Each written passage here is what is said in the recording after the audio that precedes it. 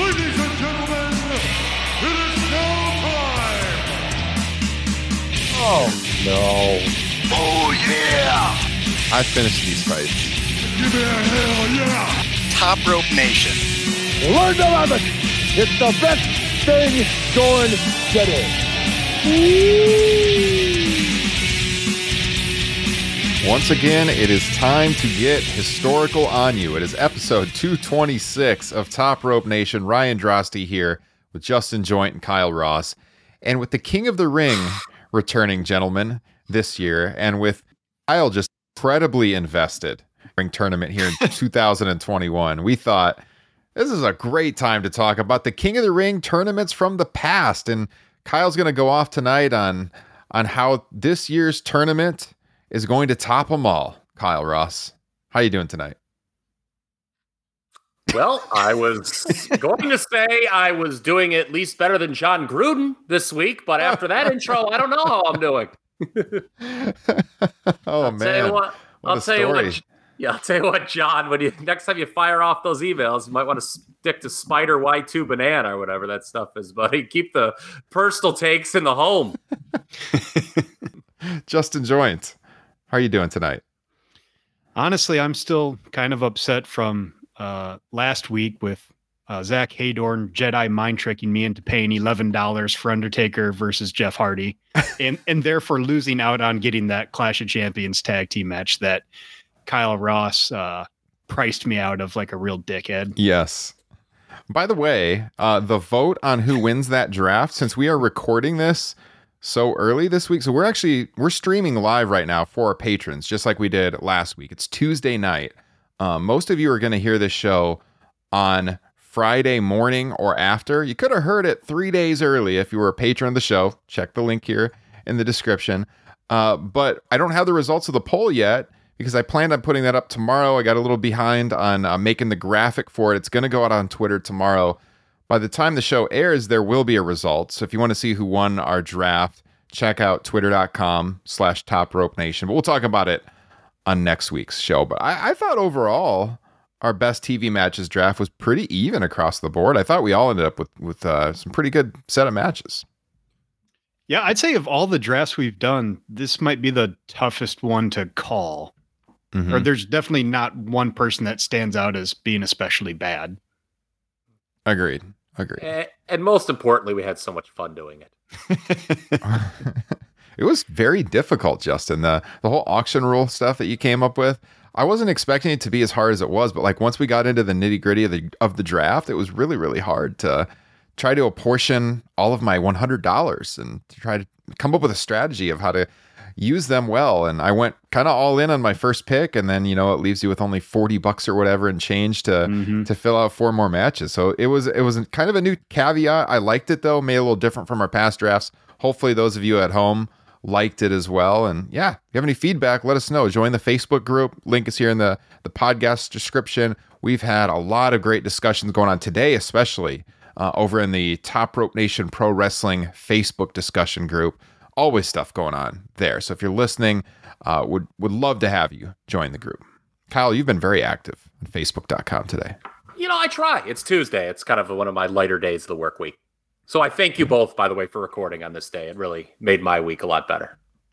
Speaking of Patreon, guys, I do got to throw a shout out. We had a new patron join, I think it was last week, and I couldn't remember if I shouted him out on the air or not. So I want to make sure to thank Rick C. for joining the Patreon page. Of course, everyone that becomes a patron gets access to at least 5 bonus shows a month. We do Top Rope Nation Extra, a full-length bonus show every single week. The only way to hear that is on patreon.com/topropenation. And the monthly bonus podcast, Top Rope Nation Classics. Been doing that for a couple of years. Retro reviews of classic wrestling events. From the feedback we get from our listeners, some of the best podcasts that we do. So thank you, Rick, so much for joining the Patreon page. Very much appreciate your support, and everyone else that are patrons. A lot of you have been there for a long time. We've got the names right now on the bottom of our YouTube stream as we record, and couldn't do this without you. You guys have helped the growth of the show so much. But, if $5 a month for Patreon is not in your budget, what you can do to support us is to leave us a 5-star written review on Apple Podcasts. Subscribe on your favorite podcasting platform. And in fact, once again, we have a new review to read on the air. Last week we had 2. Got a new one coming in from the United States of America. This one hits us from Ninhead, or is it 9 Inch Nails Head? I'm not sure. I believe that's 9 Inch Nails Head if I know who this person is. 5 stars, a triumph. Finally, a wrestling podcast with a host that won't defraud a WWE legend and charities alike. 5 stars. Thank you, 9 Inch Nails Head. Kyle, would you care to comment on that one? Not on air. And if you guys would like to go above it, beyond being a Patreon and somehow become a co-host of the show, then you can stay after the podcast and I'll tell stories like that to you. But nope, not on this. Not on the airwaves. I'm not telling what he's referring to. All right. So, and lastly, of course, all of our shows go up in video format. I mentioned we're streaming live right now for Patreon, but this video will go public on Friday, youtube.com/Top Rope Nation. Every free channel subscription helps us out a lot. So please do that. Kyle. Imagine making me feel sorry for Jerry Lawler. I don't know why I said that. I don't know. I don't know what could that have to do with it. We just recently talked about. Okay. All right, let's change gears. Let's get to the topic of the night. That's the King of the Ring historical. Mostly we're talking about past King of the Rings tonight. I'm sorry, I know I let off talking about 2021. Spoiler alert, we're not going to talk a whole hell of a lot about the 2021 King of the Ring tournament, Kyle, but we are going to talk about those from the past, or the Queen's Crown tournament. Is that what it's called, the Queen's Crown? Yeah, it is called the Queen's Crown, yes. Also not going to get a lot of discussion tonight. Mostly 80s and 90s and early 2000s King of the Ring. And so, Kyle, your notes are elaborate on this. You went to town. I am really pumped for this. It's going to be a great discussion. Take it away, sir. I'm going to let you just run this right off the top. I'm sorry, Mr. Drosty. Did you say 80s King of the Ring? Yes, in fact. Okay. So some people may not know this, but before King of the Ring became a pay-per-view in 1993, there was an annual King of the Ring tournament held from 1985 through 1991. Not 1990, though, for some reason. They skipped that year. And these events took place in Foxborough, the old Patriot Stadium, Sullivan Stadium, in 85 and 86, and then shifted to Providence, so still in the Northeast, from 87 to 91. In both cities, it drew pretty well the first time, but only to decline greatly. Attendance was really in the toilet by 1991. So in the case of Foxborough, they did 23,000. Again, that's a football stadium they were doing. 20K paid, and that was for the 85 event. There was a Hulk Hogan title defense in a non-tournament match, I believe, against Nikolai Volkov there. They dropped down to 12K the following year in 86. So that's a steep drop, about 50%. And it was a similar pattern in Providence, which sold out the first time, 12,000 in 87. And then basically every year cut in half. They were down to like 2,500 for 91. So as they repeated this in the same market, fans were not really digging it. And that's kind of an ominous sign for a lot of the stuff we're going to talk about here tonight. Yeah, I think so. All these numbers are courtesy of Graham's site. Graham, of course, was on our show to do the Great American Bash history of WWE.com, an indispensable resource. I think we would all agree. Yes, but for those who are interested, the winners of these respective tournaments in 1985, you had the Magnificent Morocco over the Iron Sheik in a heel versus heel final. In 86, Harley Race beat Pedro Morales. This was the only win acknowledged on TV. Obviously, if you're our age, you remember King Harley Race. 87, Randy Savage defeated King Kong Bundy. 88, DiBiase beat Savage while those two were kind of wrapping up their world title program. 89, Santana over Martel. Strikeforce explodes. And then in 91, Bret Hart over IRS? Yes, no King of the Ring in 1990. Took a year off. Yeah. Yeah. Kyle, when you went through those winners, some people might have been thinking Randy Savage winning it in 1987. Was that where Macho King came from? And no, it was not. It was not Nope. from 1987. In fact, only, as you mentioned, only one of these winners was acknowledged on television, that being King Harley Race.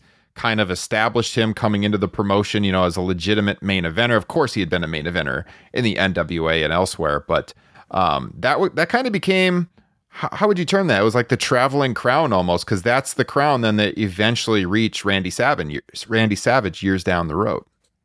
Yeah, okay, we could jump into so it's kind of odd how there were these King of the Ring tournaments taking place yearly or almost every year, but at the same time, the lineage of the crown on TV was quite different.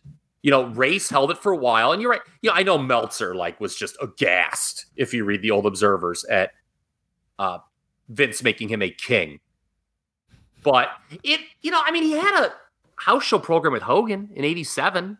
It's not like, they were just having him getting beat by all these losers. I mean, he was treated, I thought, reasonably well for being at that stage of his career in '86 and '87. But, he gets hurt in a match against Hogan on Saturday Night's Main Event in early '88. And Haku assumes the gimmick, as people remember. It was a deal where he was part of the Heenan family. Tama had left the promotion, so that kind of made it just kind of a deal that made sense, I guess. But, Haku loses the crown to Duggan, oddly defended it, just Randy, and loses it. And then Duggan loses to Savage later in '89, and then Savage never defends the crown. He lost matches, obviously, as the Macho King, but never defended it. So it was kind of odd how, on TV, the crown gimmick was very independent from these tournaments, and only in 1989 was the crown defended on television, seemingly. Duggan was basically, I don't know if they were just kind of looking for something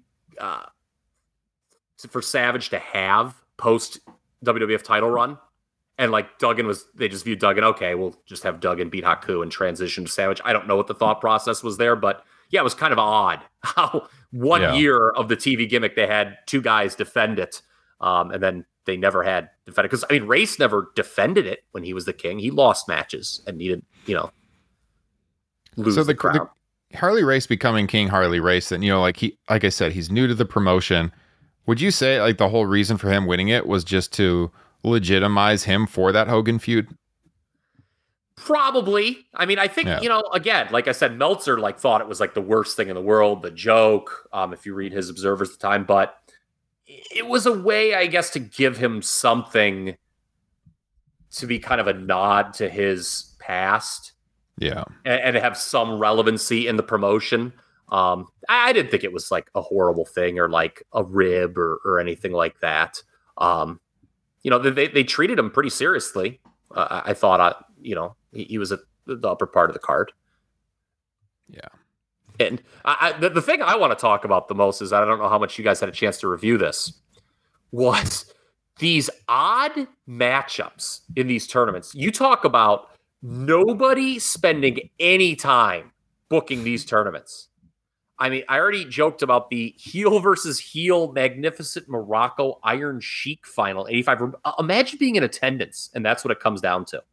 A 1985 WWF fan. You're like, okay. Another one that caught my eye, 88 semifinal. We're getting ready to get finals. Ted DiBiase versus Ron Bass? Yeah. That might have been a hell of a match in Florida in '83, but not in 1988 WWF. And most of these were 16-man tournaments. I think only one was 86 was a 12-man tournament. I think it was 86. Yeah, 86 was a 12-man, right? Or no, that was actually 14. There was two guys with buys. Yeah, Mr. X and Mike Rotundo got the buys. Yeah, that's right. Mr. X and Mike Rotundo, I believe, although I can't confirm this, do I have Graham's site up? Oh, I do, and it happens to be on 86. Mr. X was probably Danny Davis, I believe. Okay, yeah, I had no idea who that was. It doesn't say, it just, okay, hold on. So again, per Graham's site, what an indispensable resource here, historyofwwe.com. Mr. X was a sub for Hercules. Okay. And again, I know Danny Davis worked the Mr. X gimmick. So I'm assuming it was him, but yeah, a sub. But Mike Rotundo in 1986 getting a bye? What was he doing? The end of the teaming with Dan Spivey and like the sad version of the U.S. Express. That's an odd thing. And God, there were just a couple hoots when I was looking through here. Who was it? I think it was IRS, who we all made fun of earlier, making it to the finals. On his way to the finals in 91, IRS beats the Berserker in a first round match. And then a semifinal. Okay, Bret Hart gets a bye in the semi due to a double DQ of Sid and The Undertaker. Okay, so we're denied an extra Bret Hart match. And the only semifinal is IRS versus Jerry Sags. You see Bret Hart's opponent in the first round in that tournament?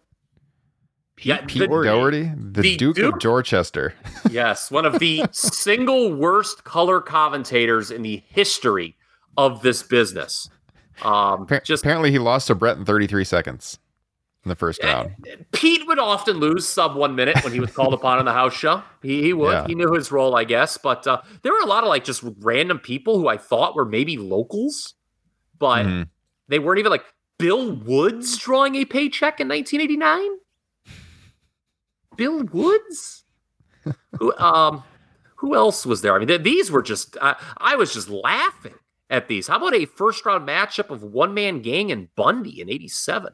There was some other guy I'd never heard of before. Rudy Diamond in 86. Your favorite Rudy Diamond moment, everybody. Yeah, these are just bizarre lineups. But, I mean, hey, I guess it's something special for the live crowd. Well, so. I have in my notes the word special in quotes because that's what this was supposed to be. It was kind of supposed to be a special house show attraction, but based on those attendance numbers I read earlier, not so much. People were not digging this. And again, that big number they drew in 85, Hogan defended against Volkov in a so that drew the house, not the tournament. 86, you had a non-tournament match of Bruno Sammartino over the designated hitman. Not Bret Hart, but the designated hitman who is a sub for Eddie Andelman, a local TV radio personality who refused to wrestle. So we were really just pulling stuff out of left field in these non-pay-per-view King of the Rings. None of this has ever made tape. I don't know if somebody has like a handheld or something. I have never. There's a handheld of 90. There's a handheld of 91, I believe. I think I actually have it on VHS from my tape trading days. You're telling me I can actually watch this Virgil versus Skinner first round match? Yes, I don't remember how much of it is on there, but I'm pretty sure it for sure has the finals with Bret and IRS. So I'll tell you what, man, you got to be a pretty damn good match for me to watch a handheld. Or for me to watch, but, oh baby, this tournament I don't think is going to be high on my list after I go upstairs after we're done recording tonight. I'm trying to look. I know I had at one point like my tape collection listed on my files here, and I was trying to double check that I have. I'm like fairly certain that I have that. Anyways, let's talk about how they transition then to the pay-per-view, I guess.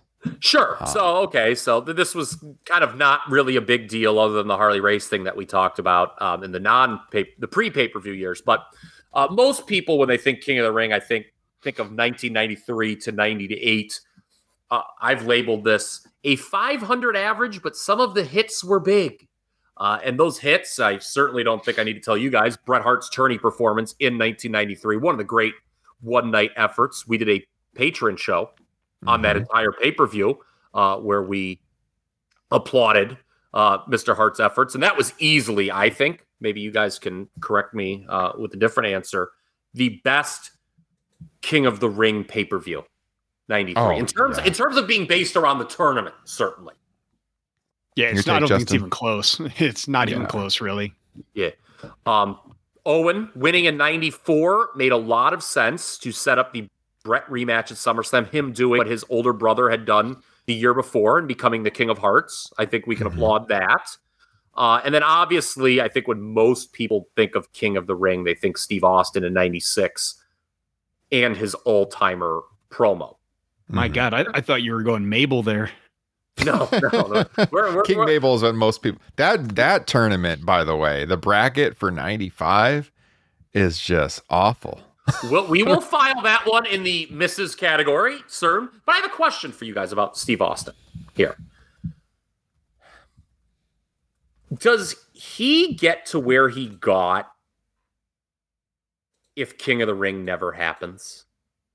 Like, if he cuts that promo if he just cuts that same promo like at a random event and says what he said. Yeah, I was going to say, it all comes down to how much you think his push was just from Austin 316. Because if you take that away, then maybe you can start wondering about things. But we've talked about it before. Months later, he was doing pre-show for SummerSlam, right? Mm-hmm. That tournament actually really didn't do anything immediate for him. Yeah. And he was not, of course, supposed to win it originally. Triple H was, and then he was punished for the Click incident. Yeah. So it's kind of a happy accident. Yeah. What happened at the 96 King of the Ring? I think, if anything, we can probably agree him winning the tournament got him, or at least certainly helped, get that first Brett match at Survivor Series 96. I know, and you guys would probably know this even better than I. Brett wanted to work with Austin when he came back. He had an affinity for him going back to WCW. He's talked about that, but they probably don't put Austin in that position if he's not the King of the Ring. Yeah, because they had worked together on an overseas tour in 96. Yes. Post WrestleMania 12, Brett worked the tour while he was, away on that sabbatical or whatever. He worked these untelevised matches, and he worked Austin during that tour. And then he had already touted him coming into the company because he had seen him in WCW, like you said, Kyle. And then when he got to work with them there, he definitely wanted him to be the guy he worked if he returned to the company in October, which he did on television. But yeah, I don't know. I don't know how they would have justified Austin in the position, because like Justin said, he didn't have a prime spot on SummerSlam 2 months later, but he was still King of the Ring, and he had started to rise. Like, they were putting him on the covers of the magazines. I think this was around the time that they had launched that Raw magazine, because they already had the WWF magazine. Remember, they had Raw, which was, I think they even put it in like a plastic bag for a while. It was supposed to be more controversial. They had more like swimsuit pictures of all the women and stuff. And I think one of the first editions of the Raw magazine was King of the Ring on the cover, Austin with the bloody lip. And it was like in black and white, I want to say. So like he was getting like the covers of the magazine and stuff. So he was definitely on the rise. So when Brett would call him out, it made sense. And he was getting the spots on television where he had been calling Brett out for a couple of months too. Yeah, that's put the letter S in front of Hitman.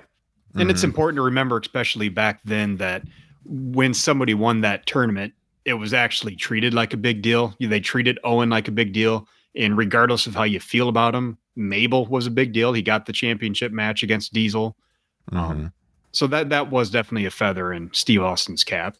For sure. It was something I thought of here because I've got a larger picture in mind, obviously. And like, if we can even somewhat establish that maybe King of the Ring wasn't that big of a deal for Steve Austin, then maybe, you could see why this particular, nice photo there. Here it is. That's the Raw magazine on our video stream. Yeah. Why this concept wasn't that big of a deal. But yeah, I think it did matter a little bit, certainly. In the sense, for one, getting that King of the Ring rub, but also, just like if you can see on the screen here, this cover of Austin with the bloody lip from the Mark Merrow match. You could make the argument that all he really needed was a match against Jake the Snake on a Raw, but I don't know, maybe you lose something if you don't have that bloody lip and making him look like even more of a badass. Or standing in front of the crown, or in the throne, I should say. Yeah. True. So, somebody mentioned, you both have mentioned 95. So let's talk about the misses here in King of the Ring history. I already mentioned 94 with Owen winning. I think gets a thumbs up. That was the right call, no doubt about it. But that pay-per-view, man, you get 3 hours of Art Donovan, something we've got to talk about here. And Vince at that time obviously had other things on his mind, as the steroid trial was full blast and that he didn't even commentate that pay-per-view. 94. Yeah. So, 94. So, That show was not good. Roddy Piper and Jerry Lawler was the headliner. You know, two of the all-time greats, but that match sucked so bad. It just did not work. Like, go ahead. Oh, sorry. Go ahead. I was just gonna say. I mean, Owen had good matches though in that tournament. Like his match with Razor and 1-2-3 Kid are good matches. So I mean, like the tournament, it's not as up to the level of what Brett did the year before. But you know, as a heel, establishing himself and showing, you know, that WrestleMania 10 wasn't a fluke, and he went out and had some pretty damn good matches that night, even with the announcing aside. Yeah. All right. So Art Donovan, I loved how I posted on our Facebook page today that we were going to do this pod. This was the idea, King of the Ring history. First quote, good buddy Mike Franchito, big fan of the show, just writes Art Donovan. So we have to talk a little bit about Art Donovan because at least one person wants to hear about Art Donovan. So do you guys remember those ESPN commercials Art Donovan did? Justin, I mean, you're my age, so you wouldn't mind. And Brian, maybe you don't remember? He was like that old guy who like would make these funny jokes. He was a Baltimore Colts legend. So because the I'm show looking it up right now. Okay, the show was in Baltimore. So they had Art Donovan, who was kind of popular in pop culture at the time, be the commentator. The issue is only people in Baltimore probably cared about that, and they were not listening to Art Donovan. And also, Art knew nothing about pro wrestling. And I mean nothing. He was asking questions like when IRS came out, this guy looks like a businessman, Gorilla. Does he wrestle like that? And he just kept asking the famous thing everyone talks about. He would continuously how much everyone weighed. The entire show, every guy. And he forgot that he picked Razor. Obviously, someone just like told him to pick Razor remote in the headset early on. And, you know, he had forgotten midway. There's all these funny quotes here. You know, to Luna Vachon, what's the girl over there screaming at? And then like somebody kind of like tells him, he's like, oh, okay, I see. Now I get it. And it was like really awkward. And by the end of the show, Gorilla Monsoon, one of the most notorious no-sellers of all time, if he was irritated, was just ignoring Art Donovan, everything he said. I mean, Art would say something and Gorilla would just not even acknowledge it.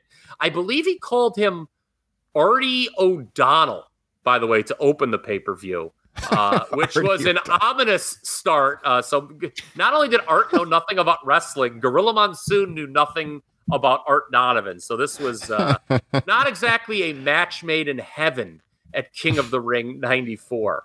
What an event this was. So yeah, Art stunk. I think the mayor of Baltimore was on the show and said his favorite wrestler was Hulk Hogan, by the way, too. Oh no. So One month before Bash at the Beach and Hogan Flair. Yeah. So Owen aside, this pay-per-view was not well regarded as a whole. Owen and the Kid is a great match. And we should point out this is when Jim Neidhart came back to the company. You know, Brett brought him back to be in his corner for the Diesel match, but it turned out to be a ruse by the Anvil, and the Anvil joined up with Owen Hart, which was, I think, a smart call. But again, it's not a good show. And, you know, I don't need to tell you guys or our listeners, 1995, King of the Ring, an all-time bad pay-per-view with Mabel winning. Real quick before you get to 95. I think probably all of us would agree on 94 that of the pay-per-view era King of the Rings, Owen used the gimmick king stuff the best, right? Like that became part of his character for most of the rest of his career. The whole King of Hearts thing. I mean, it was on his tights like forever. And you know, when you look at the history of the King of the Ring winners, a lot of times, you know, like it could do heels well. And Brett, like he had the crown, like the goofy crown and cape when he won, but then like he didn't keep it as part of his act. You know, Owen did for a little while, and like it worked for him. So I think like if you look at the pay-per-view era as far as like using the king gimmick, like Owen is by far the best. Would you guys agree? Definitely. Yeah. Yes. In terms of actually, like, because you're right, like Brett, I mean, he actually lost the rights to be called king, if you remember in the Jerry Lawler feud at SummerSlam. And then like Austin really didn't, you know, he never wore a crown or, you know, did anything even remotely regal. So yeah, in terms of like the king gimmick, which we'll talk about in a little bit later on when we examine like the post pay-per-view King of the Rings, he did do a good job with it. I think you're absolutely right. That's a very astute point by you. And was it ever specifically, and I don't remember, but like, was it just kind of under the table, like fans started to kind of expect that maybe the King of the Ring would get the championship opportunity at SummerSlam? Like, was that ever acknowledged on television as being a stipulation? Because obviously Brett didn't. His King of the Ring victory turned into that feud with Lawler, but Owen got the SummerSlam 94 match with Brett, and then Mabel, got the SummerSlam match with Diesel, unfortunately, an all-time classic, of course. So I'm looking that one up. I don't remember if it was explicitly done, like if that was on the line. I don't remember that ever being acknowledged on television, but it was kind of like, I remember it being made like you thought that he would get the title. I don't know, like it was just kind of implied or something. I don't know. Well, the Mabel heel turn was so out of nowhere that they needed to do something like that to establish him as a champion, a chip contender. We'll talk about that in a minute. The only time I can say for certain it was explicitly stated was the last one, 2002, with Brock Lesnar. Mm-hmm. That one, it absolutely was said, the winner of this tournament will challenge whoever the WWF champion is at SummerSlam. And there's an argument. I saw some people on Facebook when we were talking about this today saying, maybe that's a good idea. They should have always done it. It could have been like the Rumble to SummerSlam's, it could have been, the Rumble to SummerSlam being WrestleMania. Mm-hmm. I don't know if you want to do it every year, but I mean, it makes sense in certain instances. It certainly made sense for Owen to establish him for that rematch and whatnot. You further establish him. I mean, he really had a legit gripe anyway, because he had beat Brett at Mania. Yeah. So anyways, not to interrupt you, but let's get to 95, because 95 is just that bracket, not just the show itself. I mean, the bracket for the tournament, you could have had Undertaker and Shawn Michaels in the semis.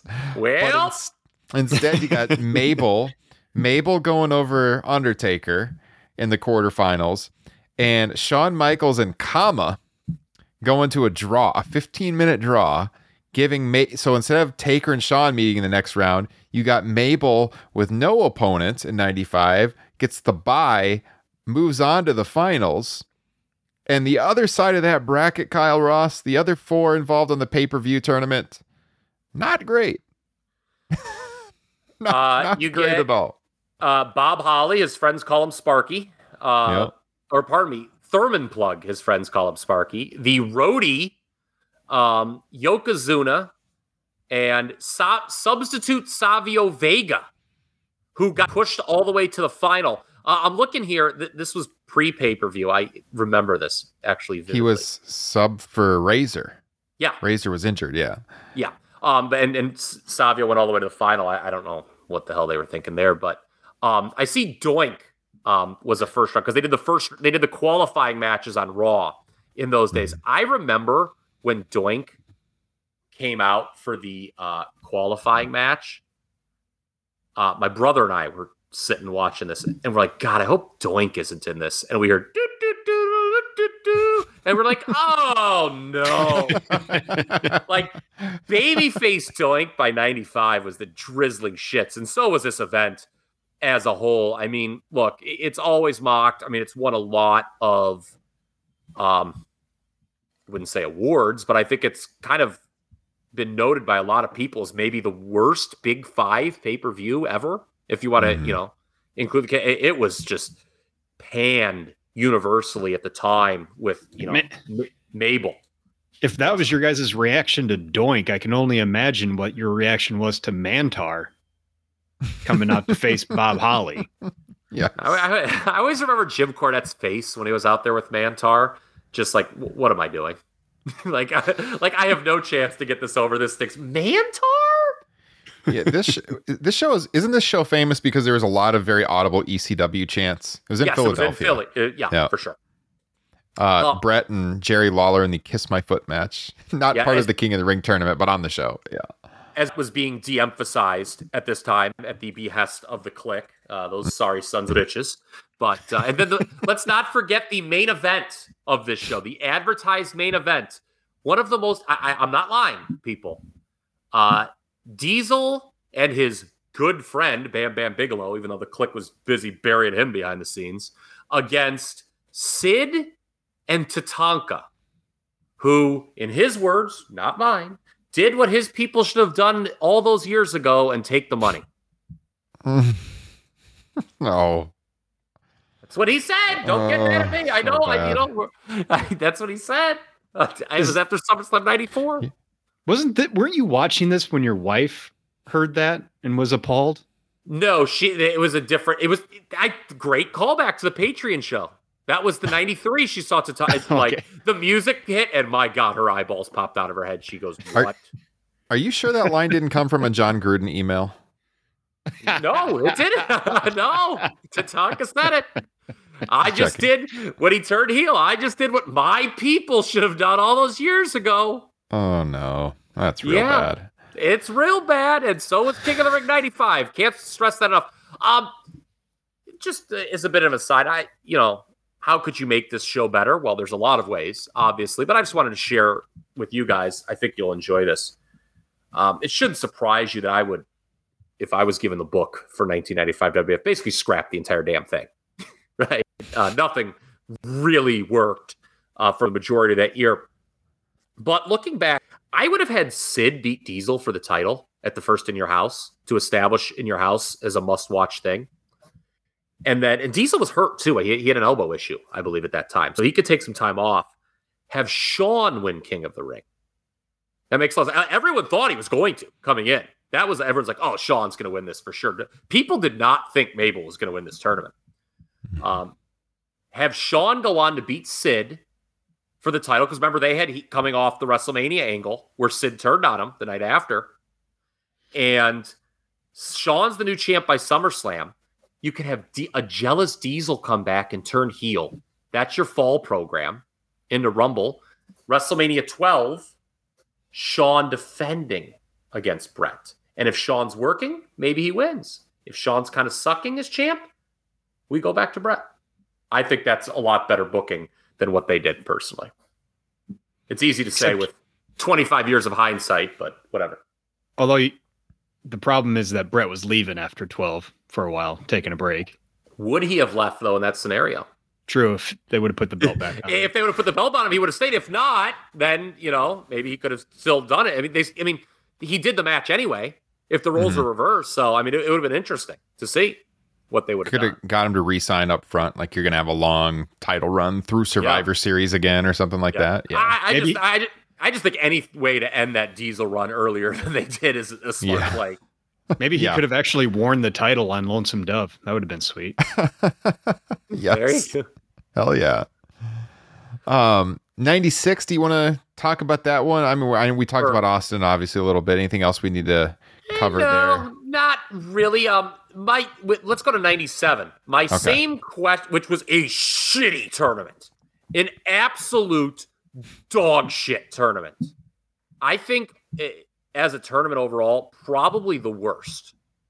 It was only 8 men. Triple H was eliminated initially, but got back in. And Goldust and Jerry Lawler was one of the quarterfinals, which led to a very regrettable promo at the time by Jerry Lawler. That we actually talked about on our Facebook page once. But I'm going to ask the same question about Triple H than I did Austin. You can retcon it and say, oh, Triple H is this big star and he won King of the Ring. That makes King of the Ring look so cool. But I think even more so than Austin, he didn't really get going right after that King of the Ring. We joked about it when we just did the one night only review for patrons. Summer of 97, Triple H went from a not very over Greenwich snob to someone who could carry Shawn Michaels bags. And for that, we should applaud him. Yeah, I ordered this pay-per-view live. I've told that story many times on the pod. Because they were supposed to have Brett and Shawn at this pay-per-view. They announced it, then they canceled it. And I had already ordered the show, and we rented the cable box and everything. So I watched it live. And yeah, Hunter winning this tournament just did nothing for him. It was just kind of a downer all around. The final 4 on the pay-per-view wasn't great either. I mean, Ahmed was pretty hot in 97 still. He was hotter in 96. Yeah. But, Hunter taking him out, and then in Lawler and Mankind. Okay, so you get Hunter and Mankind in the finals. Preview what's to come at SummerSlam when they have the cage match. It's an okay match, but yeah, I don't know. Hunter winning it, I was not into Hunter Hearst Helmsley at all. And this, like you said, Kyle, this did nothing for him with the crowd. And he didn't do anything of importance until Shawn Michaels lifted him up. Nobody cared about Hunter Hearst Helmsley. Yeah, I mean, it wasn't until he stopped curtsying and put the polo shirts on and started saying, "Who is the icon?" That's what really kind of got him going. We should point out, because you mentioned something that's very interesting, Ryan, and we need to let the listeners know if they already don't. Starting in 96, and they did it in 97, like you said, and 98, and then again in 01, only the semis and the finals on the pay-per-view, that was lame. And I think a sign that they meaning creative Vince, obviously, we're losing faith as the tournament as a pay-per-view draw or gimmick. Yeah. I hated that because it was the show was called King of the Ring, but it was really no longer being built around the tournament. Mm-hmm. I think eight people in the tournament on pay-per-view, like they did with Brett, showcase a worker like Brett, make this show to legitimize, like, look, this guy can have 3 different matches. He's a great worker. That's a boon to the pay-per-view. It's something that you can get hardcore fans behind, that they want to order the show to see someone like that work 3 times.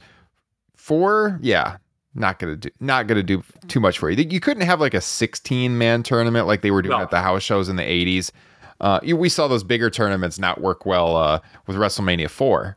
For example, you end up getting some really short matches and stuff. But I think 8 was the sweet spot. If they could have held it at 8 and made it kind of a worker showcase, it could work. Yeah, I just, we'll talk about WWE and its relationship with tournaments a little bit later on. But I agree. I mean, if the show's going to be built on King of the Ring, it should be, the King of the Ring should dominate the pay-per-view, not just be like 3 matches, like the two at the beginning and then one that's not even at the end. 96, 97, it wasn't even the main event of the show. There was always a world title match, which I guess brings us to 98, which is, I think, an interesting one to evaluate because obviously when you think of King of the Ring 98, everyone thinks of the same thing. It's Undertaker and Foley and Hell in a Cell, and that's justifiably so. They should think of that. But that's, not part of the tournament, obviously. So, people aren't even at that point thinking of the tournament itself when championing the pay-per-view. A little bit of a discussion here on Facebook we had with Ken Shamrock winning. I thought Shamrock was the right call in 98. If you go back and watch, it was a way for him to get over on The Rock.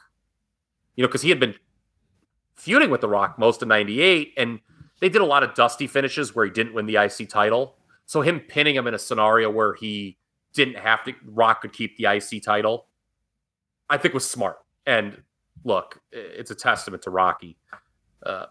He still got over. I think he did okay. I don't think he needed that win, really, in retrospect. I think he did just okay. Mm-hmm. And I know Shamrock isn't at the level of some of the other winners, the Bretts, the Austins, what have you, but it was he had a good 1998. I liked Robo Shamrock in the heel role for the corporation. Yeah. I don't know what you got. You look at the 98 bracket, and I don't remember being like particularly invested in it at the time, but now with 23 years of hindsight, when you look back at it and you see some of the matches, even going back to like the first round on TV that aired when they had their, 16 people originally were in it. And then they had first round quarterfinals on TV. You see some matches where you're like, your curiosity is, you're intrigued a little bit. You got Triple H and X-Pac, you got Owen Hart and Scorpio, Too Cold Scorpio, Vader and The Rock, like a lot of legends that are paired up together, which at the time, like I said, I don't remember being that enthralled with this tournament, but looking back now, it's kind of like, I kind of want to check that out now a little bit. Totally agree. But also very telling of the time is even just looking at the first round in the match lengths, the longest one was 5 minutes and 16 seconds. Owen Hart and Scorpio. Yeah. They were all under that. Yeah. We've reviewed a 98 Raw before. You weren't getting a lot of TV time in Raw. I mean, matches did not go that long. In that TV draft we just did last week, we were, that 2-man power trip against Benoit and Jericho, which is not more than a 15-minute match, I don't think, was considered astounding at the time in 2001. But yeah, you guys are right. This is kind of an interesting bracket. It was certainly an improvement over 97. I know everyone was thinking they were going to do Shamrock versus Severn in the final, the two UFC guys. But Rock beating Severn on the pay-per-view in the semi was considered a bit of an upset and the right call. Dan Severn, God bless him, was a great UFC fighter in his day, but a very boring professional wrestler. Yes, agreed. I want to hold this face as long as I can.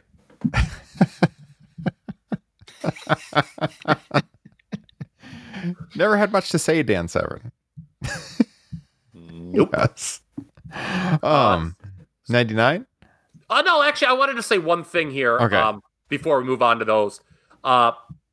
If you're wondering, like I did, about how King of the Ring did pay-per-view buy-wise compared to the other big five in this era, it did do more pay-per-view buys than Survivor Series in both 93 and 95. Came close in 96, but, obviously it never would touch a Rumble or SummerSlam. But if you're beating Survivor Series, I guess you've got a viable place as a big five, I guess. And for the record, I kind of was aghast at it beating Survivor Series in 95, given how much we ripped on King of the Ring in 95. But the 95 Survivor Series did the all-time record low for a Big Five pay-per-view. I think it only did like 125,000 buys. Yikes. I'm going to hold this face as long as I can. That's why you guys need to be watching on YouTube. Yeah. It was 125 or 150. It was something just absolutely fucking heinous. So yeah, so it's okay. I think if we're doing this podcast in 98 and you're like, tell me about King of the Ring, I'm probably saying, well, I'd like to see have 8 matches on the, an 8-man turn around the pay-per-view again, but it's okay. It belongs on the pay-per-view calendar, right? Is that a fair comment, do you think? Can you guys remember your 18 or Ryan 15-year-old self? Mm-hmm. You probably would have thought that. Okay. Absolutely. Well, let's talk about the decline of King of the Ring as a pay-per-view concept, shall we? Billy Gunn.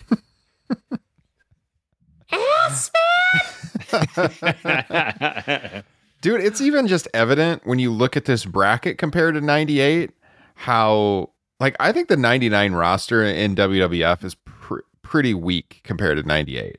And I mean, I even just saw this. I did a thing with Haydorn over at the Torch about a year ago where we looked at Austin's 99 pay-per-view run, and it was just so much repetition. There wasn't a lot for him to work with at the top of the card, and the undercard in 99 just wasn't great either. Now, obviously in 2000 it improved a lot with the influx of some new talent and everything, but 99, this King of the Ring bracket, man, it is a big step back from 98, I gotta say. Yeah, 99 is, the one of the more critically reviled years in WWE. And it's crazy because it was such a popular year for WWE. Mm-hmm. At the beginning part of the year, they arguably had their strongest mainstream penetration ever. Remember, that was when Austin got the Rolling Stone cover. They destroyed the NBA playoffs in the ratings on TV. I know there's always so much discourse here in 2021 about sports and how it takes a bite out of wrestling's ratings. At that time period, late 98, early 99, remember the NFL was scratching its head over Monday Night Football? Raw was taking a bite out of Monday Night Football in the demo. So it's odd, but you're right, Ryan, to your point, 99 stinks. And I think for most people, when they think of 1999 WWF, at least the first 8 or 9 months, they think Vince Russo, right? That was when he had his strongest influence on the product. And it just, when you go back, it's not great to rewatch 99. And certainly your boy, Mr. Ass, love the Gun Club in AEW. Love is maybe a strong word, but I enjoy them a little bit more, just because I think they're where they should be on the card. But Billy Gunn winning King of the Ring is not where he should have been on the card in 1999. Just a real cataclysmic mistake, I thought. Full disclosure, it didn't really bother me at the time. Talking about looking at the roster in, if not him, who, and I always thought he had the look of somebody who could maybe take that step up into a main event, maybe a semi-main event scene.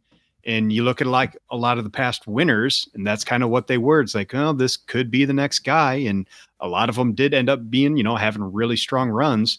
I always thought Billy Gunn had the look. Obviously, there was a lot of other stuff holding him back, and he never quite got there. Bad gimmicks, being number one. But in the moment, I was actually, let's see what they're going to do with this Billy Gunn push. That's interesting because when we criticize booking, what's the first question you should always ask? Well, what would you do instead? Mm-hmm. And it's tough. I think, 95, I laid it out, and I feel very comfortable with what I laid out in 95. Here, I don't, as much as Billy Gunn stunk as a winner based on, what followed. And by the way, Chad, I know you're listening. Okay. We always reference him once on the show. No, he should not have beaten The Rock at SummerSlam. Okay. Stop. Because I know he's cursing, he's freaking eating some Doritos, listening to the pod right here, talking about it. No, he should. And I loved listening to Bruce's podcast, and we'll talk about Bruce again a little bit later on. Conrad's like, how did Rock feel about working with Mr. Ass? And Bruce is like, hated it. Remember when he completely would just eviscerate him in promos, and Mr. Ass was saying like, okay, I guess I'm not as good. Yeah. But you're right. It's tough to make a case for someone else at this point in 99. I think if you could back up even further, Justin, had they not jobbed out the Big Show so early in his run, I think again, this would have gone against your work rate concept, Ryan. But I think Big Show just winning 3 matches in dominant fashion and maybe going on to wrestle Austin would have been a smart move. Or Triple H could have used it in 99. Because remember, he struggled to get over pre-Stephanie. Yeah. He was, it was a fight to get him over at this period. Yeah, looking at the roster, the only other thing I can think of is they could have tried to get some headlines by having China win it. Ryan. Ryan, they had her win the IC. They had her win the IC title. She was in the Royal Rumble. I could have seen that happening. Yeah, and I don't give a damn what anyone says. That sucked. Someday we're going to talk about. I'm just saying. I'm not saying I would have done it. I'm saying that's the only other way I could see them doing that to try to get some mainstream attention.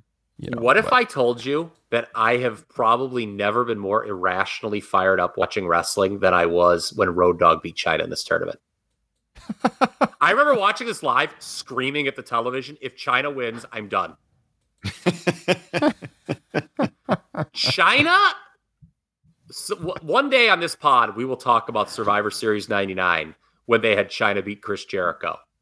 And I will use some of the most just over-the-top, explicit language that has ever been said on a wrestling podcast. One of the most disgusting things to ever take place on a WWE pay-per-view, and think of the ground that covers. But again, this is the problem. You look at it, and that roster, at least for the tournament, but I think as a company as a whole on the undercard, just wasn't great. It wasn't there. No, You're right. And Austin didn't want to work with some of these up-and-comers, like the Jarretts and the Guns, and same with Rockies. But you referenced earlier, Ryan, and this will make a nice transition. The roster was much better in 2000. Oh, yeah. Because the Radicals came in, Jericho had come in by that time. This is the year where I gave up on King of the Ring as a pay-per-view concept. Look at the names in this tournament. There were no good matches. If you can't, with the Jerichos, the Redacteds, the Guerreros, the Angles, if you're not having good matches in a tournament format, then scrap this piece, man. That was competitors. 32. Yeah, but that pay-per-view, I think, was regarded as the worst WWF pay-per-view of 2000. They did go back to having the quarterfinals on the pay-per-view. Yes. So they did have. Well, in 99 they did too, I think. Okay. I'm almost positive they didn't. But yeah, they did it, and you're like, oh, I remember when I was like, holy shit, 32 guys, and the names are I'm like, all right, King of the Ring, they're going to do this right, and they didn't. That was a bad show. Yeah. Briscoe v. Patterson didn't help in a non-tournament match, but I mean, it was bad, that show. That to me is when King of the Ring died, when they couldn't have any good matches here. Which is too bad because it's an inspired choice to win it with Kurt Angle. The correct winner, absolutely. But yeah, they did. You almost had two ass-inspired King of the Rings in back-to-back years. You could have had Billy Gunn and Rikishi the next year with the stink face.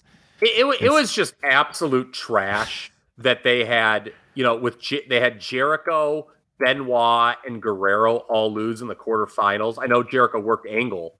That should have been the final, in my opinion. You look at where those two were, the ascendancy they were going on. That should have been your final for sure. I think there would have been a lot of drama. But all three of those guys lose in the quarterfinal. Instead, we have Crash Holly, God rest his soul, Rikishi, and Val Venus. Do not God rest his soul.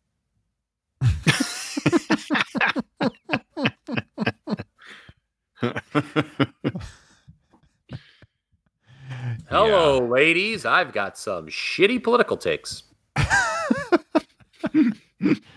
Did he get banned from Twitter.com, by the way? I don't even remember, man. I think he should be. I don't know if I blocked him or he blocked me a while ago, but yeah, you look at the names in this tournament, though, when you go back to the 32 names and the fact that you end up with Crash Holly, Rikishi, and Val Venus, when at the very beginning you had Eddie Guerrero in this tournament, Dean Malenko, Redacted, Perry Saturn, like a ton of talent, Edge, as you mentioned, Jericho, and that's the final four we end up with. Yeah. Come on. Rikishi was over, to his credit. He was over. Rikishi's a guy who should have got a run, but come on, man. Well, I still feel though that King of the Ring always needed to be a workhorse tournament. Yes, it did, and WWE never does workhorse tournaments. We'll talk about it a little bit later on. 2001, the tournament was really de-emphasized. If people remember, people were interested in the WCW invasion going to that show. That DDP showed up at that pay-per-view to reveal himself as the stalker of the Undertaker. Yeah. He might have, I don't know if he did on Raw first, or did he reveal himself at King of the Ring? I can't remember. I feel like it was Raw, but I can't remember for sure. Okay, but I know they had this atrocious brawl, him and Taker, where Taker just kicked his ass and killed the Angle dead. Right there. And Booker made his debut on that pay-per-view. So no one was really talking. Angle had a match against Shane McMahon, which was pretty wild. If you guys remember. Yeah. Mm-hmm. Well, that's the thing, is that the tournament was only used to get to that match, because I believe in Angle's first match, Shane made sure he won, and then cost him the match in the King of the Ring finals. Yeah, so King of the Ring is setting up other matches on the show, and that's an excellent point by Justin Joint, that it's just at this point a complete mid-card thing. 2002. You would think Brock winning and earning a WWE title shot would make for a good pay-per-view. It did not. That show also was not well regarded. I believe it was in Ohio, in Columbus. Had a real stinker of a title match, Triple H and The Undertaker. Imagine that. Our love for Paul Levesque on this podcast. God, you talk about two people I just despised in 2002. Yeah. Triple H and The Undertaker. Holy God almighty. Biker Taker era. Yeah. Not great. Never got behind it. You and I really went off about that in our Backlash 02 recap. Yep. Also available for patrons. Yes. Man, that archive on Patreon, gotta say, strong. 50 plus podcasts. That's a good one. It's the finest thing pro wrestling today. Yeah. Outside of AEW? Yeah. So, looking at these four, 99 to 2002, only 2000 top Survivor Series in terms of number of buys, was pretty close over the other 3 years. So it's still holding its own as a big five, but ultimately it is abandoned as a pay-per-view concept in 2002. And I'm going to mention this now. It's later in the notes, but I think it fits well now. I was listening to a Bruce Pritchard podcast many years ago, and this stuck with me. I didn't even have to look it up or anything. It will always stick with me. He was telling a story, and this is great too, because he can't run from it, because they weren't doing King of the Ring. And Bruce, I don't think, was even back with the company at this point. So, but he couldn't cover for, he would never say this now because they're doing King of the Ring again. But Bruce told this story that the creative team in 2003 was getting ready to put together King of the Ring. And Vince walks in and he's like, well, what are you guys up to? He's like, oh, we're putting together King of the Ring. And Vince goes, I'm not making this up. King of the Ring. King of the Ring sucks. And why does it suck, Vince? yeah. And Who's responsible for that? if our listeners remember anything from this podcast, I want them to remember that the chairman of the board. So when I'm ripping on King of the Ring here, and perhaps, throwing a little shade on your childhood memories, folks, the chairman of the board said this concept sucked to his own creative team. King of the Ring sucks. What's interesting is that was a Bad Blood 03 recap that they were doing. And so that was the first brand only pay-per-view. So I don't know if they just abandoned it because they wanted to do the brand only. I don't know if King of the Ring would be a Raw only thing or what it was. It was just a convenient way to drop it. But I think that is eye-opening that Vincent Kennedy McMahon told his creative team, this concept sucks. That's all you need to know, sports fans. But despite those quotes, Vince was, I assume, talked into bringing it back in later years. It was revived sporadically. These tournaments occurred solely on TV. They were not pay-per-views. Booker T wins it in 2006. For the record, I'd say Booker T behind Owen Hart probably used the actual gimmick the best. Absolutely. Mm-hmm. Absolutely. Yeah. I'll mention that here in a second because somebody actually tweeted about this today. An interesting name tweeted about that. But Booker won in 06, Regal 08, Shane 2010, Wade Barrett in 2015, and then Baron Corbin in 2019. What do all those people have in common? All heel winners. Mm-hmm. But, Justin, you just made a very astute point about King Booker pulling off the crown so well. And he went on to actually win the championship as the king. It was so over the top, it worked. But Brian Gewirtz, former head writer of Raw in the Ruthless Aggression era, had it. How timely. He tweeted this today as we recorded it.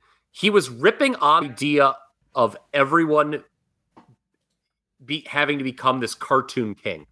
He did acknowledge that Booker pulled it off well, but he's like, what do you guys think of that? We talked a little bit about it with, Race and Owen, how they were able to kind of keep it above the fray, the gimmick. But being this cartoon king that they do is just terrible. It makes the guys look like such a mid-card act, like Corbin and whatnot. Didn't The Rock just buried him how he looked. Yeah, the Corbin thing was just cringeworthy. It went on just forever and ever and ever. None of these people did anything. I mean, Sheamus maybe had kind of an okay run around that time. There it is. What a great tweet by you. Or great find by you. Production, and I got it on the video screen now. Yeah. Great production there with you. There's the Gewirtz tweet right there. But, if it'll never happen, but the winner of King of the Ring doesn't need to, hashtag King of the Ring, doesn't need to magically transform into a king afterwards. Legally, the winner of the French Open doesn't have to wear a beret, carry a baguette, and scream, help me with my French here, Ryan. Sacre bleu? I took German. I don't know. Okay, for a year. Plus, no one will ever top at Booker T 5 times. So, yeah, I agree. I also loved, by the way, how WWE tweeted out this picture of Sami Zayn today wearing the crown, and everyone thought it was Jim Duggan. There were multiple people on my timeline saying, gotta be honest, thought that was Jim Duggan.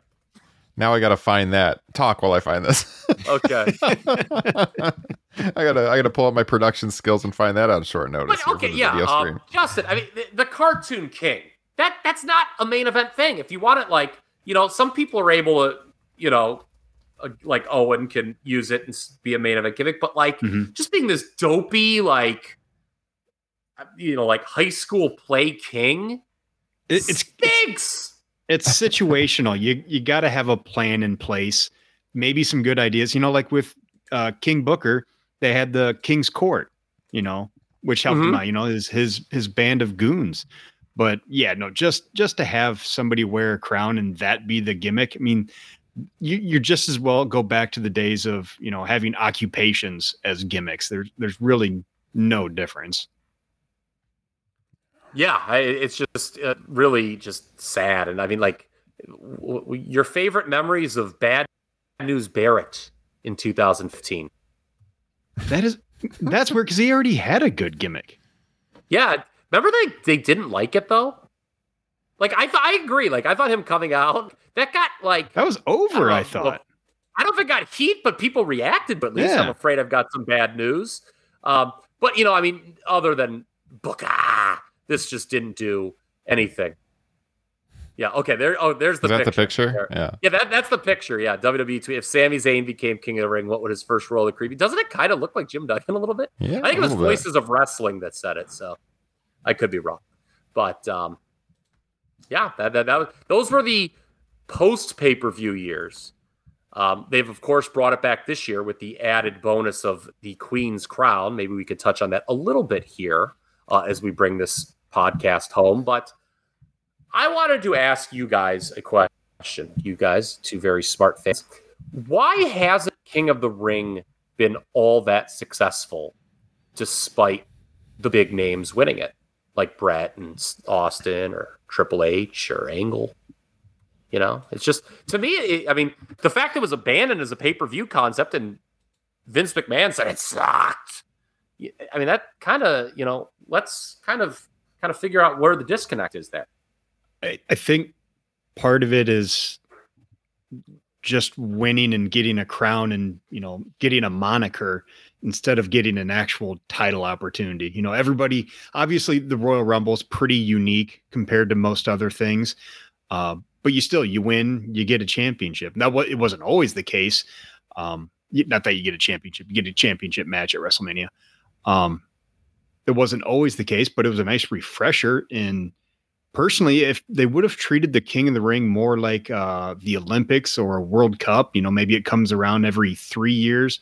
That way you're not shoehorned into every year having to put somebody in a world title match, especially at SummerSlam, because you probably want to build storylines instead of just tournaments. But, New Japan did it pretty successfully for years where they kind of just have tournaments that get you to your next feud. So it should have worked, but especially in those, the late 90s, early 2000s, it really wasn't about match quality. It wasn't about work rates. It was about hokey storylines. Mm-hmm. Yeah, I agree. I think it's all about the stakes. Okay, you win King of the Ring and you get the crown and you wear the dumb cape and who cares? Like, what does that matter? I think if they could have firmly established this as SummerSlam title opportunity, it could have been much better long term. But also just WWE, as I know you're going to talk about, Kyle, in the notes here, just doesn't do tournaments well. No. And it's just like the way the promotion has been run, like it's never been the workhorse promotion. And you kind of have to be that to have a good tournament. Like look at New Japan. I think, we've talked about in the past how like in the 80s, if I would have been older, I probably would have been more of a Crockett person just because of the style of wrestling that I like. I wasn't old enough to make that, I like the characters more when I was a kid. But if I would have been my age now in the 80s or like even a teenager, like I would have been tuning into that kind of wrestling. And I feel like when you're going to see someone wrestle multiple times, perhaps in one night like Brett and Owen did, you need to be able to have different kinds of matches. And we know like today, WWE doesn't do that. They have guys work all the same way, and that's not going to play into a tournament style very well. So like AEW, I think, they're going to do the Owen Hart tournament. That could be really good because they let people have freedom. This WWE tournament this year has not been good. And really like ever since they went away from the Brett and Owen tournaments, they never let anyone stand out like work rate wise. And if you don't have the work rate aspect to a tournament, it's never going to work in the way that fans want to see. Because if you're just booking your promotion behind characters, if you see the character too much over and over and over, you get tired of it. So the tournament just gets tiresome, I feel like. Yeah, there's a certain way you have to book a tournament. And yeah, you alluded to it, right? The WWE just doesn't do that well. I think Vince McMahon probably, if I had to guess, just doesn't like tournaments. He's done them before. I mean, WrestleMania 4 was a tournament. You joked about that. And, I as a vehicle to get Randy Savage the WWE title, I guess it worked, but getting there was pretty bad. I think the individual pieces weren't good. It's just, people love tournaments, right? I mean, March Madness is one of the most popular things in this country. And people love looking at the bracket and picking who's going to win. WWE, I don't know if Vince just isn't into that kind of thinking or what. It's just, it's never really like, we could have this matchup, down the line. Or, it kind of requires, I hate when people say this, but, that real sports build or whatever. You need to kind of turn that way. And it's just not in the WWE's wheelhouse. Honestly, the best tournament they ever did besides 93 King of the Ring, well, the best tournament to ever take place under the WWE banner was the Cruiserweight Classic, which, not coincidentally, had nothing to do with Vince McMahon. Work rate, yes. Yeah. But I think in terms of people are going to raise their eyebrows when I say this, is the Deadly Game at Survivor Series, which had it had no good matches whatsoever, but they actually kind of told a story throughout that.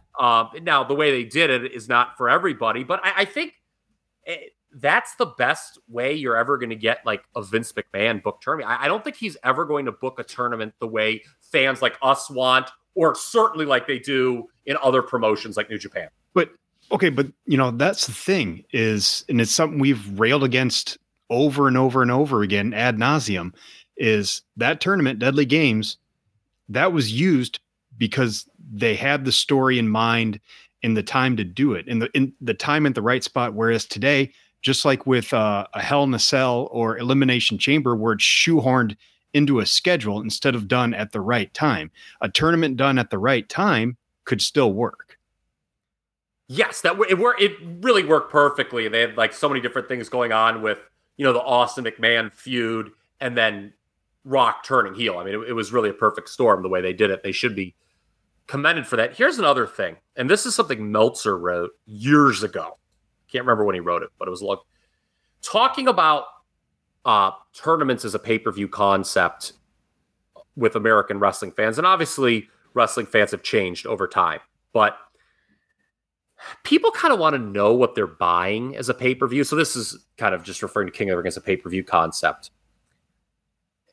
Do people not particularly WWE fans not really get into the idea of they don't really know what the big match is going to be? I mean, I don't know. I don't know if I buy that, because, if you're buying a pay-per-view, it's even if you set it up with just the semifinals, you should have two good matches right there. And then you should have intrigue on at least two guys. And that's why you'd be buying this, because they should be able to build enough intrigue into seeing one of those guys go on to win the tournament. Should and did are two different things, though. I think it just correct. It always seems to me with the WWE fit, and who deserves the blame or what, we could go on and on. But I just think that the WWE, they've never done a good job at kind of getting over the tournament concept where people would care, how you just mentioned. I think, Justin, it's just, I think, for many, many years, wrestling fans, they just were interested in the big match, right? Not necessarily okay, here's 14 guys and hopefully we'll get a really big thing. In WrestleMania 4, in that case, they actually, that was built around Hogan and Andre for the third time in a second match. And even then, I don't know if it was too quick to come back with that or what, but that show did not do well on pay-per-view at all, relatively speaking. And King of the Ring, as we talked about, okay, it beat Survivor Series a couple of years, but it didn't do well either. I just thought that was interesting that maybe, again, today it's different, but in the early 90s, the WWF fan, I think maybe they were just ooh, what match is going to happen? I will say, I do believe that WrestleMania 4 definitely put the seed in Vince McMahon's mind or head that tournaments don't work. But I don't think I would blame the actual tournament on people not buying that pay-per-view or doing a lesser number. I think you got a lot of other factors. There were. I remember I was into it. I think we've all three talked about, we like the idea of wrestling tournaments. It's just that this company, by the way, the first WWF pay-per-view, what was it? A tournament, the Wrestling Classic in '85. So, there's some affinity for it, but I don't know. I think Vince just doesn't really like it. And my guess is he had to be talked into it, bringing it back again this year. For sure. You just look at it, it's just something to tell his buddy, the Crown Prince. Oh, hey, we're doing the King of the Ring and the Queen's Crown. Especially in today's landscape, it seems like a no-brainer. Like, especially with the last 10 years, with the way the roster has been filled out to fill out your TV with how boring and monotonous it can get. Have a tournament, even if it's just for a vacated IC or US championship or something. Just put some stakes on it and let it go for like a month of shows. Yeah, and the way they're doing it now is really heinous, in my opinion, where it's just like 2 random matches within a 3 or 2 hour show. Like the show, like it doesn't even, like it just feels like, oh, and these are the King of the Ring matches. But then like those end, and it's like, all right, well, let's go to the other parts of the program. Yeah. Like there's just no stakes whatsoever in it. There's not enough big names. This year in particular, both the men and the women, there's just not enough big names. Like, why were these people pulled? First of all, you're starting with 8 people only. Why is Jinder Mahal in it? Freaking Doudrop. Doudrop, yes. So this Kyle's rooting hard for Doudrop. Yeah, in the old days when they would you would go back to the qualifying matches and there were 16 people in it, the roster size, going back to Justin's point, was small enough where it felt like anyone who was worth a damn was part of it. Here in 2021, it just feels like they just picked 8 random people out of a hat. And if the big names don't want to be in it and aren't talking about it, why should I as a fan care? And that goes back to the 90s. It was like, okay, well, this show's going to be built around a WWF title match. And, there's going to be a semi-main. The established top guys, well, they're too good for King of the Ring. And then King of the Ring is just like your 8 mid-carders. That's just not the way to build a pay-per-view concept. I know that's never coming back as a pay-per-view concept probably, but that's why it failed. At least part of the reason as a pay-per-view concept, in my opinion. Yeah. You look at the first 2 and like Brett, former world champion, winning the first one. Razor, the IC, he had been the IC champion. Was he the IC champion when that tournament was going on? Yeah, he was, wasn't he? King of the Ring 94? Yeah, he was King. Yeah, he was the IC champion. Diesel was. Oh, Diesel was. Okay. Yeah. But he had been that year. And, Owen had the big win over Brett at Mania. So, you had established, top level stars in those tournaments. And then, it gradually becoming the mid-card tournament is what doomed it, I think. But I agree with Justin that probably Mania 4 put the seed in Vince's head, and he was never really going to give it a chance. Like, he had that kind of block about having tournaments on programming ever since. Yeah. And, you talk about work rate. We've thrown out that word a few times. Just not a lot of great King of the Ring tournament matches through the years. Yeah. Obviously, everyone's going to point to Brett and Perfect. We raved about it when we reviewed the 93 pay-per-view. Every bit as good as the more heralded SummerSlam 91 match. But other than that, and like Owen and the Kid, which you touched on again, Ryan, which is like one of the best sub 5-minute matches in company history. People should check it out. All you need is, you don't even need 5 minutes to watch this. Just not a lot. Austin and Mero was pretty good at 96, but name your other 2 favorite King of the Ring matches. Can you? I can't. You know me. I go through this stuff with a fine-tooth comb. I couldn't pick another one. Yeah. Brett and Razor and Owen and Razor. There you go. Even that Owen Razor, it was kind of like a backdrop for an angle where Jim Neidhart does the heel turn. Like, it wasn't like probably their best match that they were capable of having. No, they had a really good match on a Raw, and I think 95 Owen and Razor. It's really good. I think it was in Houston. Yeah. Yeah, but like that was just basically like they came out and they just wanted Jim Neidhart to turn heel. So yeah, a lot of reasons why King of the Ring hasn't worked, and I don't have any faith in whomever wins the King of the Ring and Queen's Crown this year will do much, because it's just so random, the people involved. Yeah. I mean, we're looking at the brackets on the screen right now. To me, like the only intrigue was that they do Xavier and Kofi here in the semis, and then Kofi lost to Jinder. So we're not getting that. I mean, Sammy and Finn should be a pretty good match, but I don't know. Yeah, I mean, you talk about two people, in my opinion, would rather be somewhere else. Where would that be? I don't know.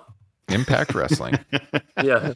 But, if you had Xavier, to your point, Ryan, Xavier wrestle Kofi Kingston, them putting their friendship and tag team aside for, a few minutes to win this thing would get over how important it is. Yeah. But we're not going to do that, apparently, because we don't want to hinder Jinder in 2021. I mean, come on, man. That bird has flown, as the Beatles sang so many years ago. And that's the weirdest thing is, like, you could have done Xavier and Kofi in the first round. Give the people what they want. Yeah. Boy, I hope Cesaro's glad he resigned. That is still mind-boggling to me. Okay, and look, man, I know people are going to get the dirty diapers out. I'm going to say it, and I don't give a damn. The Queen's Crown bracket is an embarrassment. The left side of that bracket, God bless these women, but, like, come on, man. I mean, poor Liv Morgan. I don't know if they're just fucking with her or not. Yeah. I mean, she's got to have one foot out the door, right? At this point, I mean, I mean, these pretend pushes they give her just to rip the rug out is just, I can't. I don't get it. They even made a documentary about her. Yeah, yet they never push her. It makes no sense. And remember, the entire basis of that documentary was plans change, pal. Yeah, like it was her getting hyped up, and then the plans would change, and her not getting what she thought. It was just basically a mid-Carter being frustrated with the creative process. This was put on the WWE Network. Zelina Vega advancing over Toni Storm. I mean, that's heinous. I know our good buddy Frank had a lot of things to say about Toni Storm's promo. That's true. He did. Frank has always got great takes in the Facebook group. Keep them coming, Frank. I wouldn't mind having both Frank and Tim Jensen on the show, where we could have like a race, where we could have a race where we could have just a race who could be the most critical of WWE. Like who would most hate anti-WWE show ever. Yeah. Dewdrop and Natty? This Dana Brooke, after being mocked by Corey Graves, was in this tournament. I don't really know what she's done to her. I think let's put her in the Queen's Crown tournament. If Shayna doesn't win this thing,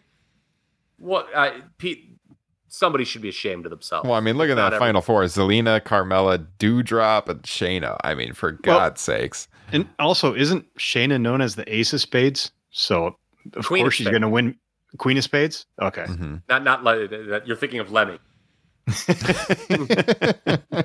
Yes. But you know what would have been great here? Because, I mean, Charlotte isn't on that Crown Jewel card. Okay. Charlotte, the Queen, you think she would be interested character-wise in this tournament? Why not do a Charlotte-Shayna Baszler final where Baszler beats Charlotte to set up a title program? I mean, is that hard? That'd be interesting. I mean, am I speaking in Swahili to the WWE creative team? I mean, has it come to this? I mean, just common sense. Good wrestling booking is usually very simple. They overcomplicate things and they make it just unwatchable. Yeah, like I said, nothing intriguing here. Yeah. Yeah, well, like I said, though, they're just some phony gimmick for the Crown Prince. By the way, Mansoor's going to go over, so at least one hometown guy will go over in a WWE pay-per-view in 2021. Let this be a lesson learned to all the other folks on the WWE roster. If you want to go over in your hometown, the executive of your state should just be this huge authoritarian. and have $50 million to blow. Oh man. Yeah. Imagine if Kim Reynolds forked over $50 million Oh, no. to Vince McMahon and said, Oh no. I want Seth Rollins to go over. So, all right. I mean, that's the history of King of the Ring. If you want a deep dive on King of the Ring history, the best one ever, 93, check out the Patreon page. We talked about it at the top of the broadcast, but yeah, we did about a year ago, Top Rope Nation Classics on King of the Ring 93, a real deep dive on the event. You can find that only at patreon.com/Top Rope Nation. Link here in the podcast description. Guys, I always enjoy the history shows the most. This was a good time. Yep. Kyle, I appreciate you putting in the work here with the historical notes. The show notes made this very smooth. So thank you for doing the research, sir. Justin Joint, thank you for joining as always. And yeah, any parting comments before we take it home? Some say next week could be a wild week in Top Rope Nation. Let's not say anything, but it could be a wild week. The listeners will not know what's coming. In my opinion. Yes. We have something very good, I think, in the works for. Yeah, we got some especially wild a plans. subset of our listeners will very much enjoy it if this comes together. Yes, and I think it will. I've talked. I think plans can always change, pal. But I think this one's booked. I think it's on the sheet. My little pencil. Very nice. Do. Awesome. Well, hey, yeah, everyone check out the podcast feed here on the flagship feed, wherever podcasts are found next week for that. In the interim, we will have Top Rope Nation Extra dropping our bonus show. I think usually we do it on Wednesday nights. It's going to be this weekend because AEW is airing on Friday and Saturday night. So I think Kyle and I are planning on recording Sunday. Top Rope Nation Extra will drop Sunday then, exclusively on Patreon. Yeah, who knows where this arms race between SmackDown and Rampage is going to end up by that point, man. They're both just trying every gimmick in the book. I love it. Imagine not liking. Where people just start adding random half hours and hours anywhere they could find them. Unbelievable. So yeah, we'll have a show recapping all the craziness from this weekend. That's Top Rope Nation Extra. That's the Patreon bonus every week.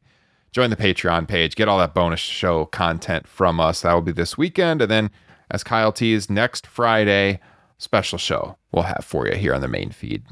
So yeah. That's all I got, fellas. Main feed. Oh, that's a lot of pressure. Uh-oh. I think it is going to be the main feed. So, yeah, that's going to be next Friday's show. Cool. All right. Well, everyone, thank you for tuning in. As always, appreciate your loyalty and tuning wherever you get your podcast or if you're watching here on YouTube. We will be back with you real soon. Have a great weekend. Take care. We'll see you with episode 227 next week. Peace.